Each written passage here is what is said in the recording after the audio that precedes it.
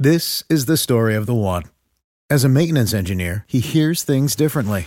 To the untrained ear, everything on his shop floor might sound fine, but he can hear gears grinding or a belt slipping. So he steps in to fix the problem at hand before it gets out of hand. And he knows Grainger's got the right product he needs to get the job done, which is music to his ears. Call, click Grainger.com, or just stop by. Grainger, for the ones who get it done. When you need mealtime inspiration, it's worth shopping Kroger, where you'll find over 30,000 mouth-watering choices that excite your inner foodie. And no matter what tasty choice you make, you'll enjoy our everyday low prices, plus extra ways to save, like digital coupons worth over $600 each week. You can also save up to $1 off per gallon at the pump with fuel points. More savings and more inspiring flavors make shopping Kroger worth it every time. Kroger, fresh for everyone. Fuel restrictions apply. All rise. Welcome to the Cyber Law and Business Report. Get the top story on the hot button internet legal topics of the day. This is your home for the latest on internet law and policy. Hear the latest net trends impacting business and have your questions answered right here. This is the Cyber Law and Business Report. Now, please welcome your host, the founder of the Internet Law Center, Bennett Kelly. Good morning, this is Bennett Kelly. Welcome to another edition of Cyber Law and Business Report, broadcasting live here from the Internet Law Center in downtown Santa Monica, the heart of Silicon Beach. It's actually chilly here in Santa Monica today. Don't know how it compares to out east, haven't checked yet. But we have a very hot topic for you, and that is cybercrime and cybersecurity. And just like Saturday Night Live has Steve Martin and Alec Baldwin, we have Stan Stahlback for, I believe it's the 8th time. He's been a regular on the show, or a good friend of the show. And Stan is president of Citadel Information Group. And also he has a new venture called Secure the Village that we'll be talking about as well. Stan, are you with us? Yes, I am, Bennett. And I want to thank you. This is the first time I've ever been associated with Alec Baldwin in the same sentence. So I want to thank you for that right off. Now, I do have a bit of trivia today. And by the way, show notes for today's show are, as usual, on our blog at cyberlawradio.wordpress.com. And you can follow us on Twitter at cyberlawradio. So today is the anniversary of the first Miracle on Ice, the U.S. victory in Squaw Valley in 1960. At the Winter Olympics when the hockey team won the gold. And there's a player, the last player cut from that team. Do you happen to know who that was? Haven't a clue. It was the coach of the Miracle on Ice in 1980, Herb Brooks. Okay. So, any event, hockey fans, today was a very good day, many, many years ago, before I was born. So, but let's start, Stan. We're going to talk about cyber threats today, and particularly what are some of the top threats for 2018. And, but if you were talking to a business audience right now, would it be fair to say that if you're looking at the audience, that one of the greatest cyber threats for that company is them? Oh, just absolutely true. The risk from people not knowing the right things to do, the culture not supporting information security, that there's not a culture of what we call cyber adaptation, cultural adaptation to the needs of cybersecurity. In many ways, those are the biggest challenges that we face.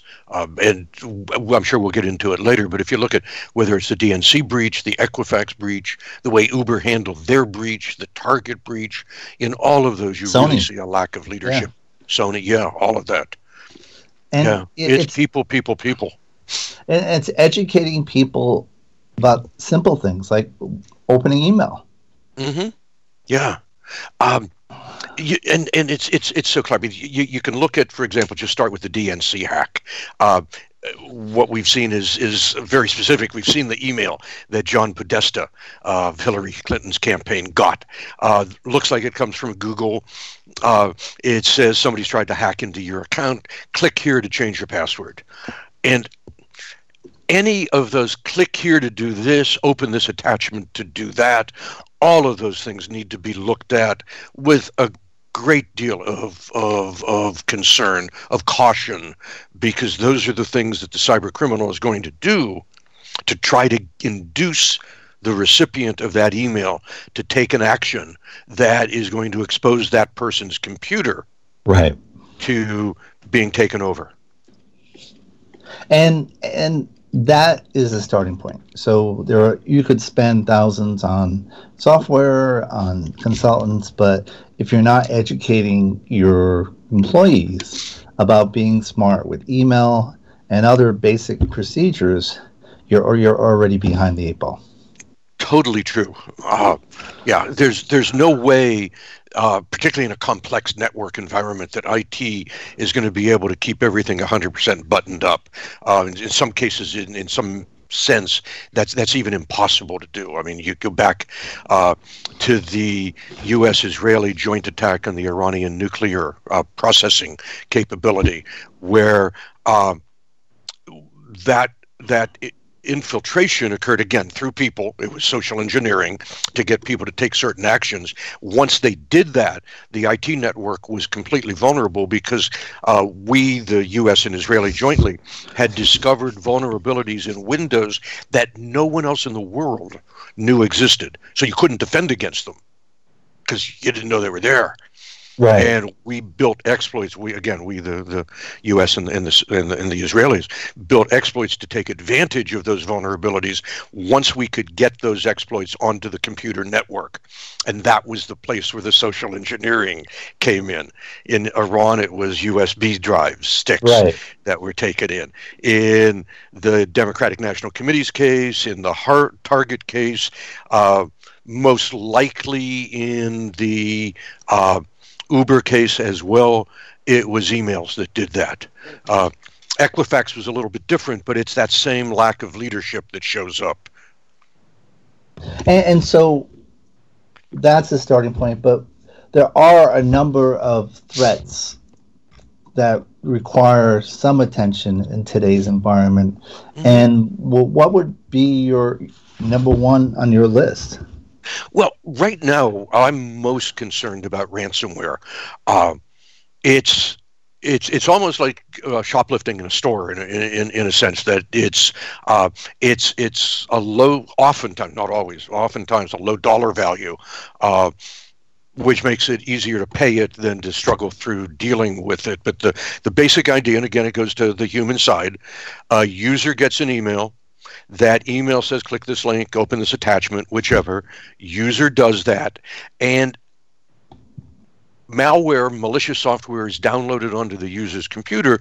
And sometime after that, sometime in the future after that, the network's files get encrypted. And management gets a notice that unless you pay a ransom, usually in bitcoins, you'll never see your files again. They're encrypted. If you pay that ransom, they will give you the key that unlocks all of those. The amounts we've seen vary from even a few $100s up to a few tens of thousands of dollars. It's a low value crime in comparison, let's say, to business email compromise, where a user gets an email, let's say a controller, CFO gets an email that either looks like it comes from a vendor, that they've changed their bank account, wire our bill, our payment to a new bank account, which is fraudulent, or the email looks like it comes from the president of the organization that says transfer money to yada, yada, yada, some bank account, whatever. Those are big crimes. The average, we just saw a report from Beasley Insurance, the average is running about $350,000, which is 10 to 100 times higher than the ransomware, so it's a much more costly crime. But again, it's in that realm of like ransomware, business email compromise. These are the kinds of things that our businesses are being hit with right now. But in ransomware, there are other costs aside from paying the ransom. There's the cost of being down, and particularly that's why they go to certain places that are targeted. For example, hospitals. Yeah, hospitals cannot. It is literally a matter of life and death, so they must pay it. And what I find striking is I've seen reports of police stations paying ransomware. Yes. And you would think that they of all people, either one wouldn't be subject to that, and two wouldn't pay the ransom, but they have to. This is a certain public safety issues that require them to do so. Exactly. Yeah, and it's a real challenge that way for organizations. And we've also seen, so the ransomware is there. You pay the ransom, you get your files back, but the same malicious software that installed the ransomware has installed keyloggers potentially, where all your keystrokes are now monitored and sent back to the bad guys, so that if you've logged into a bank account or something, they now have your passwords to the bank account. We've seen, extortion campaigns based on initial ransomware, and we've seen breaches where personally identifiable information, credit card numbers, whatever, are also taken as part of that same attack that installed the ransomware. Now, to protect yourself, there's a number of ways you can protect yourself against ransomware. One, obviously, is having backups. Mm-hmm. Having the ability to say, GFY, I'm not paying you a cent. But that is one aspect of it. The other is that since a lot of times it seems that these attacks come through known exploits or vulnerabilities in systems, and so it seems like it's important that you have updates, automatic updates, or at least you maintain current in your software updates, so that you're not your exploits aren't being picked apart. Mm-hmm. Yeah, all of those things. On the one side, training of users becomes critical, keeping your systems patched and updated so that the vulnerabilities that are going to get you are the subtle ones that are unlikely to be used by people in the criminals in the ransomware business. They could, but they're less likely to have those advanced attacks. They cost more money, and having good, solid backups. And also, it's not enough just to think you have the backups. Our company was called into a situation, an accounting firm hit with ransomware. Their IT vendor said, no problem. They restored everything from backup. And then the company discovered that there were some really critical files that were on a person's desktop that had never made it back to the server to get backed up. And those files were now lost. That's a good thing several to years remember. Of tax returns. Yeah. So it's really critical to make sure you are backing up everything you think you're backing up. Now, I looked at the start of the year. I looked at a number of the software providers' threat predictions, and one prediction for this year was that financial Trojans will take more and will steal more than ransomware this year. Explain what a financial Trojan is. So they come in different varieties. One I've already mentioned, the idea, and it's more it's that email you get looking like it's from the president of your company or a vendor asking you to transfer money. Those are the, if you will, the overt ones. The more covert, and like a piece of a financial Trojan called Zeus has been around for, good gods, probably close to 10 years now. Zeus is one of those things. You click on a link, you open an attachment, and under the hood, so to speak, a program called Zeus, and there are others, runs, embeds itself into your computer, and now keeps track of all of your keystrokes, finds your user ID and password to your bank accounts, provides these to the cyber criminal, who can be anywhere around the world, and now the cyber criminal logs into the victim's bank and acts as if it is the user, has the user ID, has the passwords, and so on, and moves money, transfers money from your bank account, the victim's bank account, to wherever it wants, anywhere in the world that way. Now, you have a presentation that kind of goes over some of the key cyber threats, and you can see your cyber freedom presentation. And you use actually the DNC hack as an example of what can go wrong with an institution and the price that can be paid by it. Right. What about that? What about that is instructive to you? Well, so much went wrong in that DNC hack. Starting very early on, September of 2015, the FBI calls the IT vendor at the Democratic National Committee and says, you've been compromised by a cyber espionage gang linked to the Russian government. The IT guy runs some basic scans. He doesn't see anything. He's not even sure that the phone call was really from the FBI. He doesn't say anything to his boss. And basically it all gets ignored. I mean, that's just the beginning. And it goes all the way back to leadership again. He's subsequently called by the FBI. He still can't see anything wrong. They continue to alert him. He finally says something to his boss, who's the DNC's technology director. But his boss doesn't take any action because you've got what the guy's boss, the director of IT, is concerned about at that point are the Russians breaking in, but is Hillary attacking Bernie? Is Bernie attacking Hillary? It was looking at all those, did either have access, illegitimate, improper access to the other's campaign data. You've got in that same story,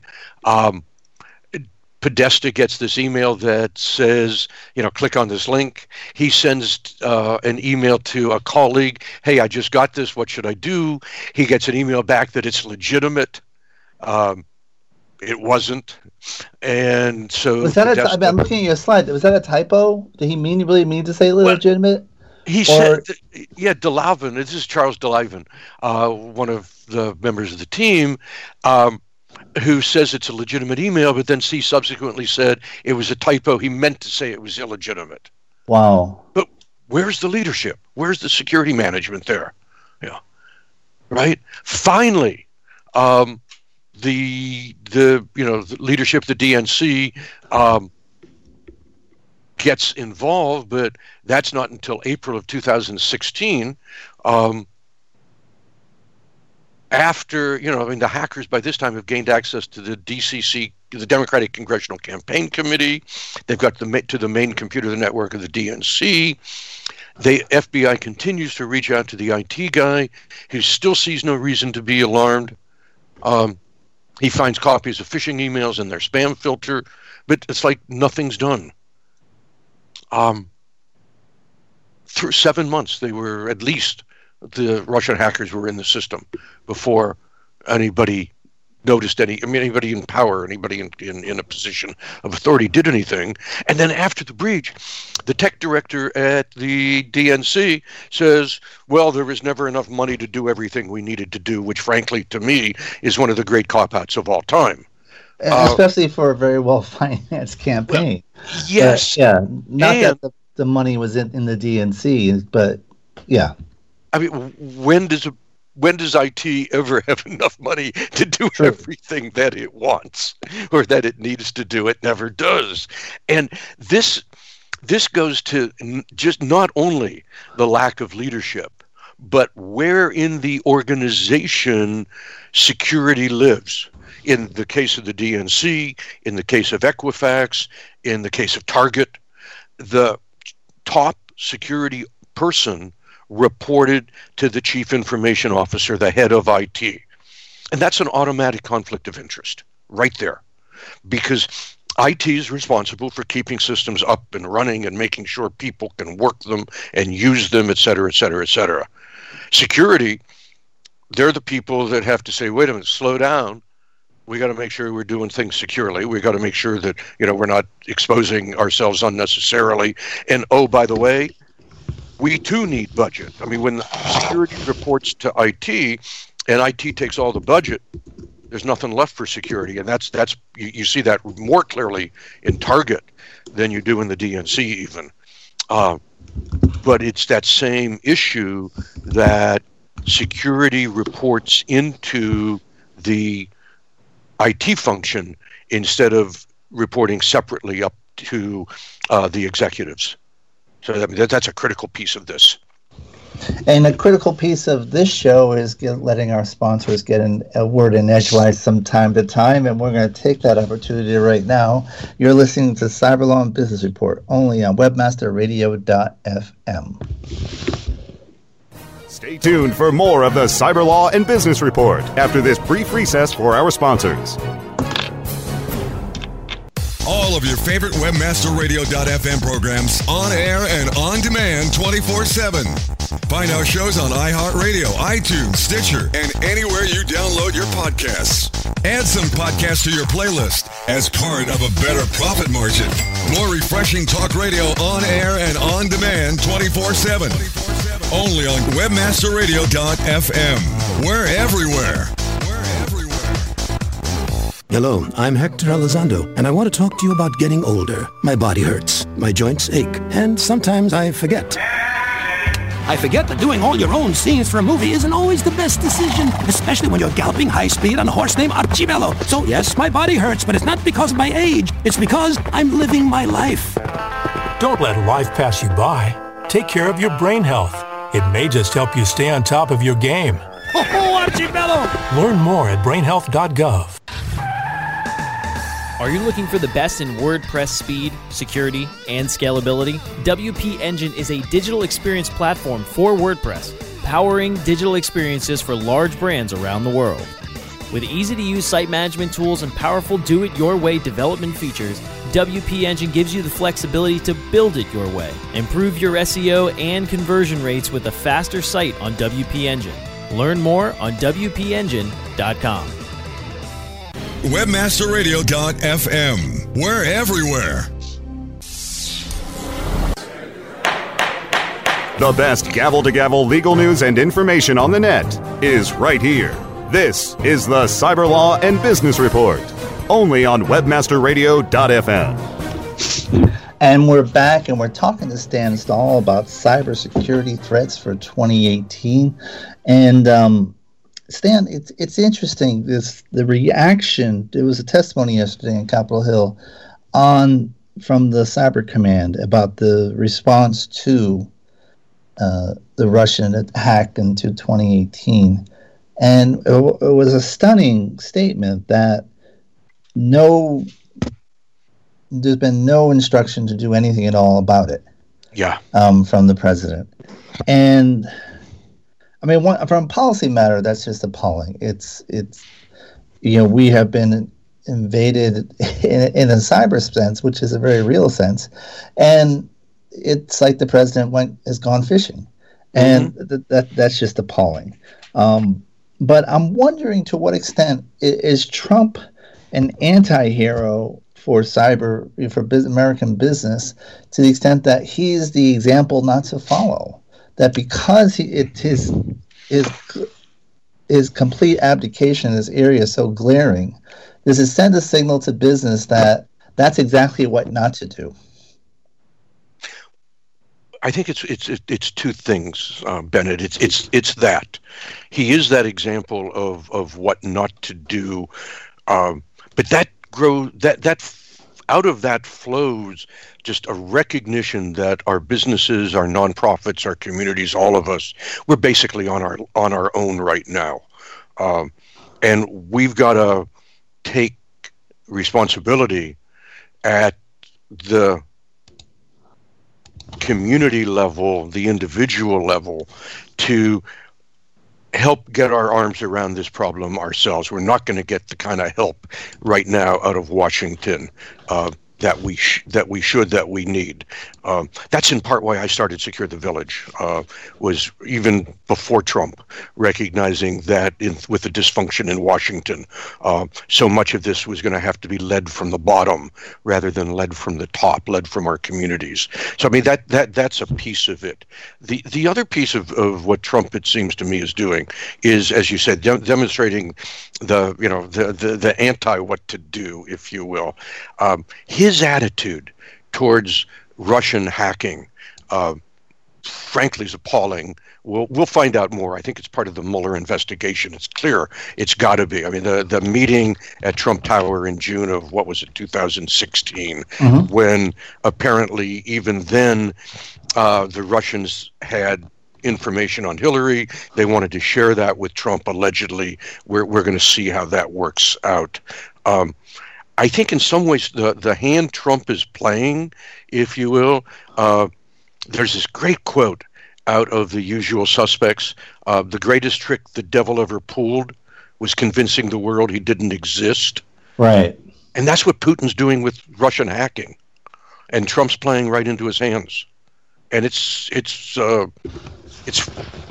dangerous. I mean, our very freedoms are at risk, which is why I call this talk that I have cyber freedom. It's not just about protecting our financial resources. It's really protecting our entire way of life, starting at the financial side, because if we can't do commerce, where are we? But it also goes to the political side. If we let other nations interfere with our elections, how can we trust the election system? Right. And what is more vital to our nation than how we select our leaders? Mm-hmm. Mm-hmm. Mm-hmm. And that seems to be a very critical component. And just ignoring that altogether is just astounding. And along those lines, earlier last year, a quarter of the members of there was a White House cybersecurity task force. They resigned en masse, basically claiming that Trump was AWOL when it came to dealing with cyber threats and protecting Homeland Security from cyber attack. Yeah. And so, as you said, it looks like the message from Washington is gone fishing. You're on your own. Mm-hmm. But there are a lot of threats. It's not just the election that's a threat, but that's very important. That's coming up in 2018. And as the head of the Cyber Command said, given that there's been no cost to Putin for doing what he did in 2016, he has every reason to believe he's going to double down and do it at least as much, if not more so, in the upcoming election. Exactly. Yeah. And there seems to be a lot of alarm bells going off to say that we are not prepared. We haven't taken any measures to really prevent that from happening this time around. Yeah. It's so fascinating because there is the absence of support from, like, Cyber Command not looking into what Russia's doing, Trump being AWOL. Now, we do have Homeland Security working with states to help the states improve the security of their election system somewhat. It's unclear yet how effective that is. Harvard's, the Belfer, God, I forget the exact name of it, but the Belfer School of part of their public policy. The Berkman Center? Maybe. At Harvard, Yeah, has been reaching out to help the states as well. The states' election officials are collaborating together on this, all of which is good, all of which is illustrative of how we're having to do things bottom up without this leadership from the top down. And it's the same as leadership in a business. No matter what people do in a business, if the owner of the company or the CEO of the company, if it doesn't matter to him or her, then ultimately it's that much more of a lift for the people in the trenches to do the right thing. It's the same here. Without real strong leadership from Washington, it just makes it that much harder to defend our election system from attacks like what Putin is doing. So if this is a variation of that old question, if you could have anyone to dinner, who would you have? But if you, as Stan Stahl with Citadel and It Takes a Village, could bring together 5 people to tell them of the threat and what they need to do now. It doesn't have to be government, private sector, public sector, whatever. Mm-hmm. Who would you call? Who would be the first 5 people you called? Oh God! First, it's a good question. It's one I've never even thought about. So, give me a moment on it. But again, assuming I did. But yeah. But again, if you start from the perspective that nothing real is coming out of Washington right now, the thing to do is to hunker down. I mean, I'm here in LA, in the LA area. So are you. It's let's do what Secure the Village is doing. I mean, here it's Cyber Paul Revere. It's say it again. You're Cyber Paul Revere. Who do you talk to? Yeah. So Eric Garcetti, the mayor here. Let's pull a task force. He's got Cyber Lab. And he's done that, yeah. He's doing that. It's just imagine that governmental leadership. Yeah, let's do it better though. Right now, it's a start. There's so much more that needs to be done. Let's get some of the big people in Los Angeles that recognize, and if that's Eli Broad or people like that, but there are movers and shakers in this town. Let's get them. The head of the banks, Goldsmith at City National Bank, for example, is somebody who's very, very concerned about cybersecurity. He's reflected that in stuff the bank's doing, and the bank's support of us, Secure the Village, as well. It's those civic leaders that I would bring together, and let's do something at this Los Angeles level that's scalable. That's part of what Secure the Village is looking to do. Let's get it here. We've got the model, and then now let's go to New York and Atlanta, and we've talked to people in Salt Lake City about a Secure the Village chapter there. I think that's how I think that's frankly a more realistic way, longer term. It's not as easy as something that would flow down out of the top. But what am I going to do? I'm going to go sit down, or we're going to go sit down with Donald Trump and change his mind? I think that's ludicrous. Kind of to think that's truly tilting at windmills. So let's But are there any business think globally, act locally? Remember? Right. Are there any business sectors that you worry about? Like, for example, the power grid, or the financial institutions, or drones, or the transportation grid. Yes. Yeah. There are any sectors that you think right away, get them on the phone? Well, financial, certainly the financial sector. Anything dealing with public safety, traffic, all of those things. I mean, imagine let's suppose we get into a argument with China over the South China Sea. Right. And the traffic lights go out in LA for an hour. That's all. They go out for an hour, then they all come back. So for an hour, we're messed up. Then they come back on. We attribute it to China. They just shot a warning shot across our bow. Although if it's Thursday afternoon, no one will notice since the traffic wasn't moving anyway. But that's true. You're right. Any other time, yes, that would be a very but that's that kind of thing. I mean, what would we do if there were an hour in LA, and then the next week when things still are bad, it's now 2 hours in New York? Or what if it's not China? Right. Because we're a trading partner with China, at least. We're friends, even as we're competitors. What if it's Iran or ISIS or North Korea who does that? What's our response? What are we going to do? And the fact is, the reality is we are not as prepared as we need to be. Every report I see on, let's say, traffic and power and things like that, there are holes there, and some of the holes are innate to the technology that we have.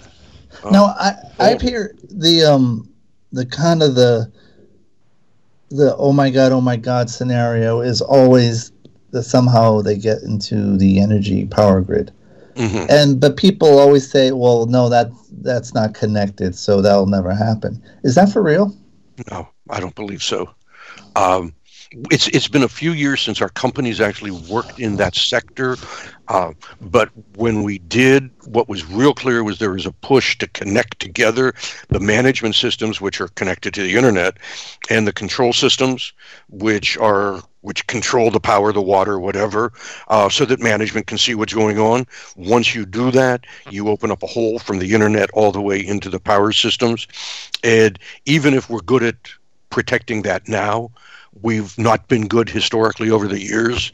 And that means, again, everything I read is that some of our enemies are already embedded into the grid. Meaning that they could launch an attack at any time, ostensibly. There was a former Congresswoman, Loretta Sanchez, who she was on the Homeland Security Committee, and I remember her speaking once and saying how when they dealt with cybersecurity issues, and often they would have briefings in the afternoon, she says, I'd have to ask myself, do I want to be able to sleep tonight? Mm-hmm. And because some of the briefings were that alarming. And I thought of it because what you just said is equally alarming. But so now you were talking about the concept of it takes a village. Mm-hmm. But why don't you walk us through that, if you could? Yeah. So it starts, again, with this basic idea of leadership. I come out of the world of information security practice, where we're the people who, on the one side, design and implement secure systems, and on the other side, have to maintain those systems, IT networks, and so on. And even going back 10 years ago, it was clear to me that unless and until we got senior leadership to take this challenge seriously, we as practitioners were limited in the things we could do. And I began reaching out then. We started 4 years ago a roundtable that meets on an ongoing basis for smaller banks, law enforcement, regulators in the financial services community to get together and share information with each other. Help each other. The idea, again, it takes the village to secure the village. That's our basic framework. And so you look at things we've done along those lines since. I mean, there's right now, we mentioned business email compromise earlier. FBI says here in Los Angeles that businesses they know about lose $14 million a month in business email compromise. Yeah. So just getting the banks talking together, particularly the smaller banks, with law enforcement, we've been able to cut into that number. Now, if a business it becomes a victim, if they notify their bank quickly enough, the bank can call the relationships they now have with the FBI and actually keep that money from either going overseas or even get it back sometimes when it does go overseas. The whole idea here, whether it's like the financial services roundtable or it's other kinds of educational things that we need to help the community do and understand and get their arms around, get their heads around. And we've built a whole series of programs for Secure the Village designed to do that. I don't know how much you want to go into some of those details right now or whatever, but there's stuff there we can talk about, certainly. Sure. Well, why don't you jump in? We have a few minutes before our next break. Okay. Yeah. So at the top, knowing that you've got to have executive understanding and leadership, we have CEO focus groups, 8, 10, 12 CEOs together for a couple of hours, and we just talk around security and what's involved and what it entails, and really wanting to help those CEOs understand what they need to do to lead their organizations. We have a monthly webinar series. Our second of those is tomorrow, 10 to 11 in the morning, Pacific time. And those are designed to be skill-based. You're the information security manager in your company. Your boss has appointed you to that role. You might be a CFO. You might be an IT. What's the subject matter that you've got to know, and how do you manage security through that? That's what the webinar series is all about. We've got outreach programs.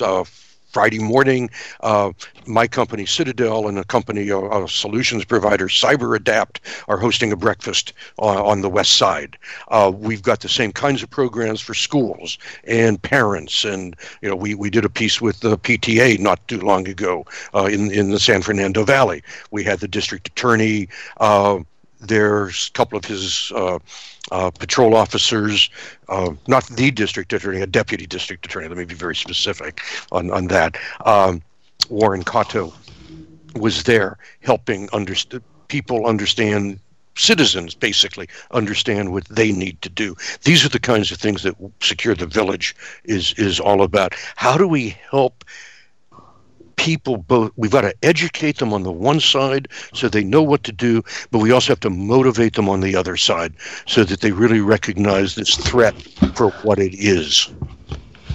And we have information, we have links to Secure the Village on, as well as Citadel on our website. So check it out again at cyberlawradio.wordpress. And we're going to be right back. We're going to take a word from our sponsors. You're listening to Cyberlaw and Business Report, only on webmasterradio.fm. Stay tuned for more of the Cyberlaw and Business Report after this brief recess for our sponsors. Do you look at the task of ranking your site at the top of the search engines like you would climbing the top of Mount Everest? It doesn't have to be. TopSEOs.com knows how hard that climb can be, and they can make top ranking a reality. Top SEOs sends you to only the right search vendors and agencies that they know will work for you. Since 2002, TopSEOs.com has reviewed and researched the best search engine marketing agencies and solutions providers. Don't risk the cost of falling off the proverbial peak of search rankings. Let Top SEOs give you peace of mind. TopSEOs.com, the independent authority on search vendors. There are those who dedicate themselves to a sense of honor, to a life of courage, and a commitment to something greater than themselves. They have always defended this nation and each other. They still do. The few, the proud, the Marines. St. Jude continues to advance by increasing cure rates in childhood cancer. And donors are important to us because you get the feeling that you have a team behind you. When it comes to research and advancements, there are some things that only we can do because we have the resources and we have the focus. And so if St. Jude doesn't do it, who will? St. Jude Children's Research Hospital. Finding cures, saving children.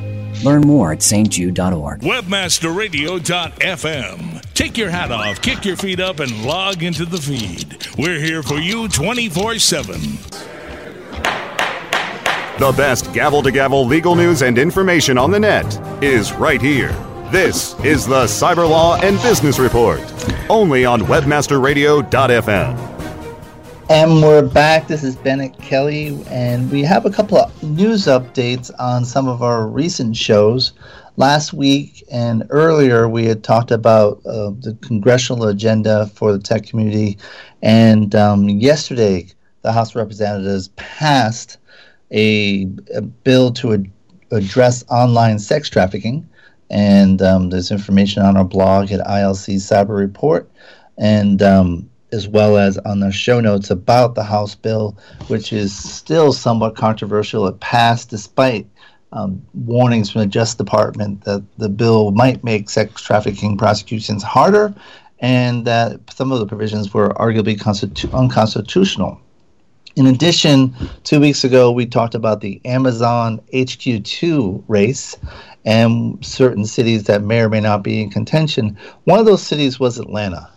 And I have to give you an update there. It appears that Atlanta cannot really be considered seriously in contention anymore when the lieutenant governor of that state threatened its largest private employer with removing a tax benefit for it because it had exercised its First Amendment right, and saying that basically, based on your political views, we're going to punish you because of our view of the Second Amendment.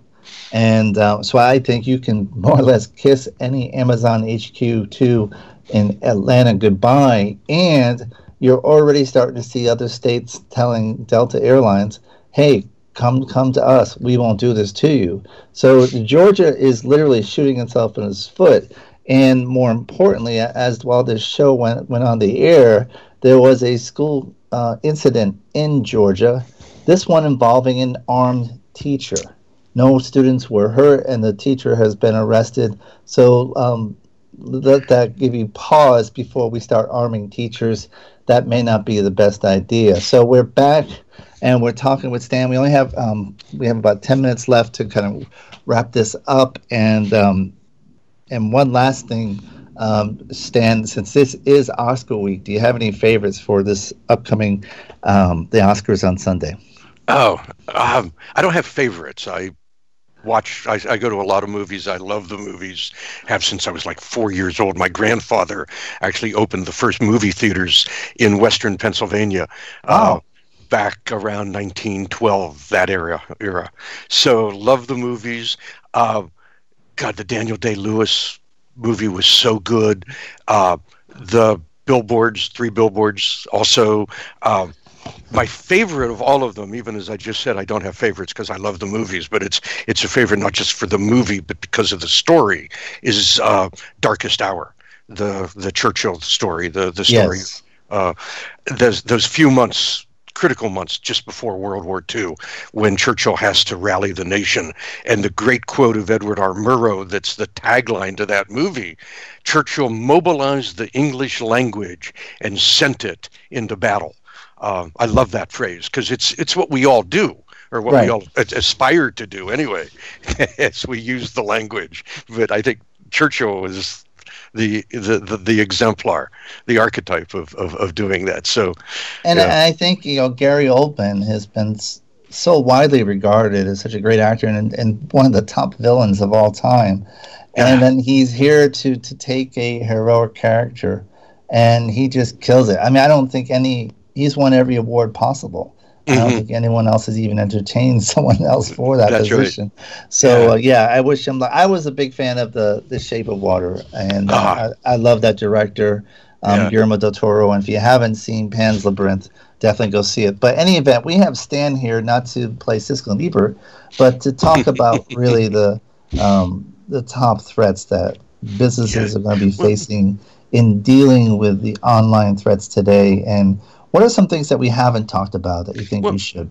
So, first of all, we've not discussed just the fact that year in, year out, the studies that come out on cyber breaches just have the same message. 80%, maybe more, of breaches that are occurring don't need to happen.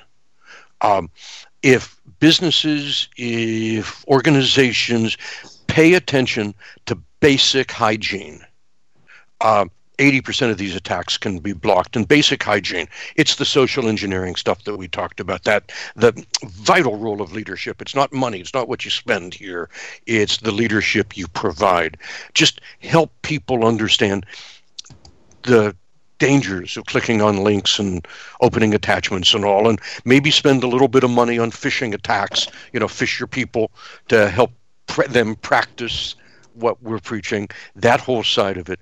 Make sure that IT is patching systems religiously. Again, basic hygiene. Make sure, and this is a harder one for management to oftentimes get their arms around because they're not technical in what I'm about to say is, but how the corporate network itself is set up can expose the company, the business to attack that simply connecting the computers together differently, you would block those attacks. That's the place where, again, if security is a piece of IT, it's harder for security to get that word out and say, hey, wait a minute. That was part of Equifax's problem, as an example. But you need to look rigorously at that network. But if you do those basic things, 80% of these attacks are blockable.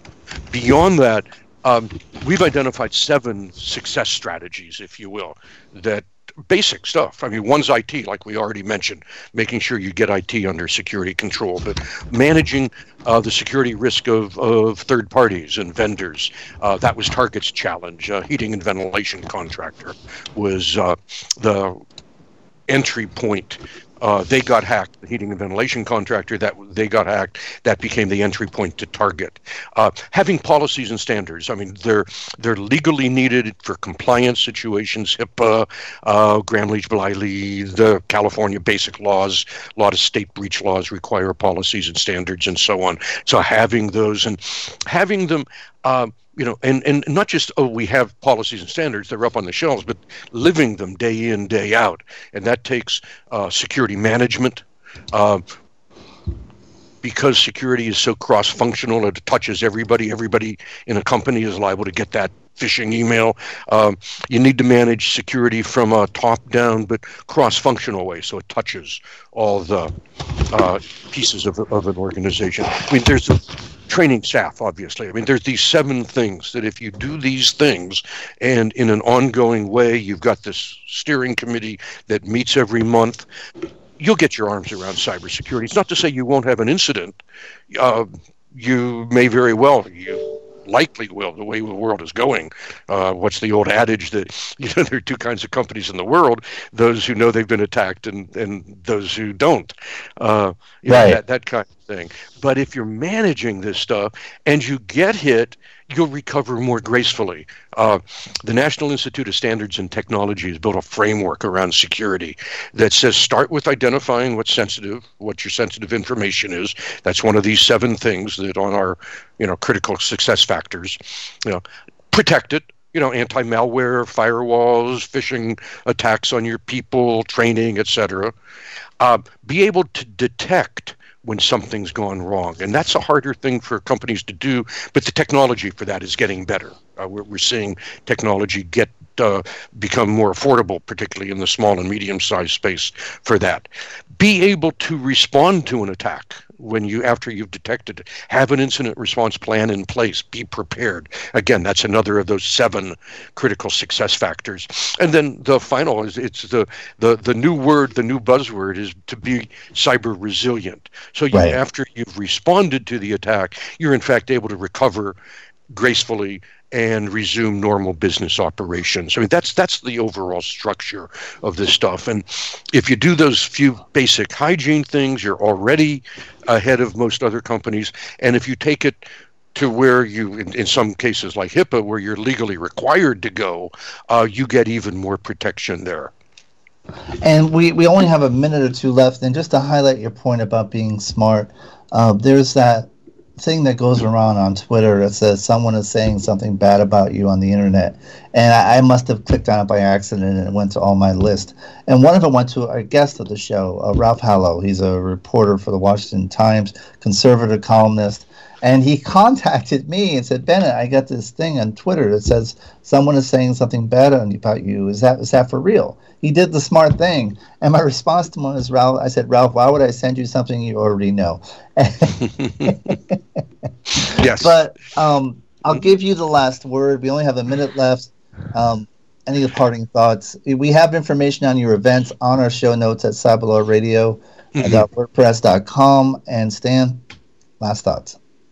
Yes, so Benjamin Franklin, it's not even 30 seconds. Distrust and caution are the parents of security. If we keep that front of mind, distrust and caution are the parents of security. And everything else flows from that. Well said. Yeah, let Ben have the last word. And from another Ben, will join us next week. Next week, we'll be having another our last segment from the Miami Book Fair, and then the week after, we have an interesting show. We're going to be talking with Ann Revelle, the former chairman of the Federal Elections Committee, on regulating online political ads. So definitely the next 2 weeks we get some interesting stuff. And then we're going to have Darius Chisholm for 50 Shades of Silence. So thank you for joining us. Thank you, Stan, once again for being such a good friend of the show. And join us again. We'll be back next week.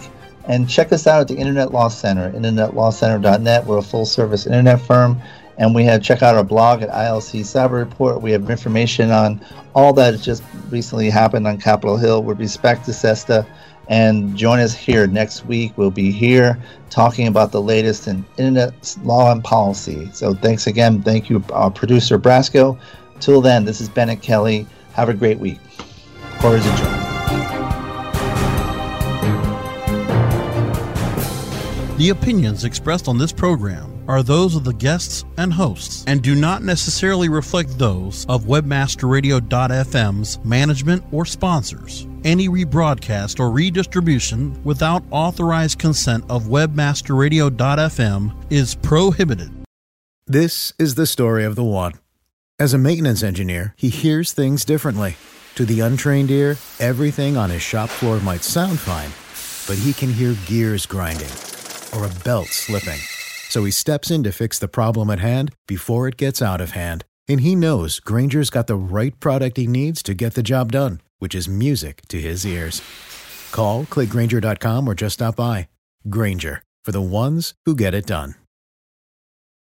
When you need mealtime inspiration, it's worth shopping Kroger, where you'll find over 30,000 mouth-watering choices that excite your inner foodie. And no matter what tasty choice you make, you'll enjoy our everyday low prices, plus extra ways to save, like digital coupons worth over $600 each week. You can also save up to $1 off per gallon at the pump with fuel points. More savings and more inspiring flavors make shopping Kroger worth it every time. Kroger, fresh for everyone. Fuel restrictions apply.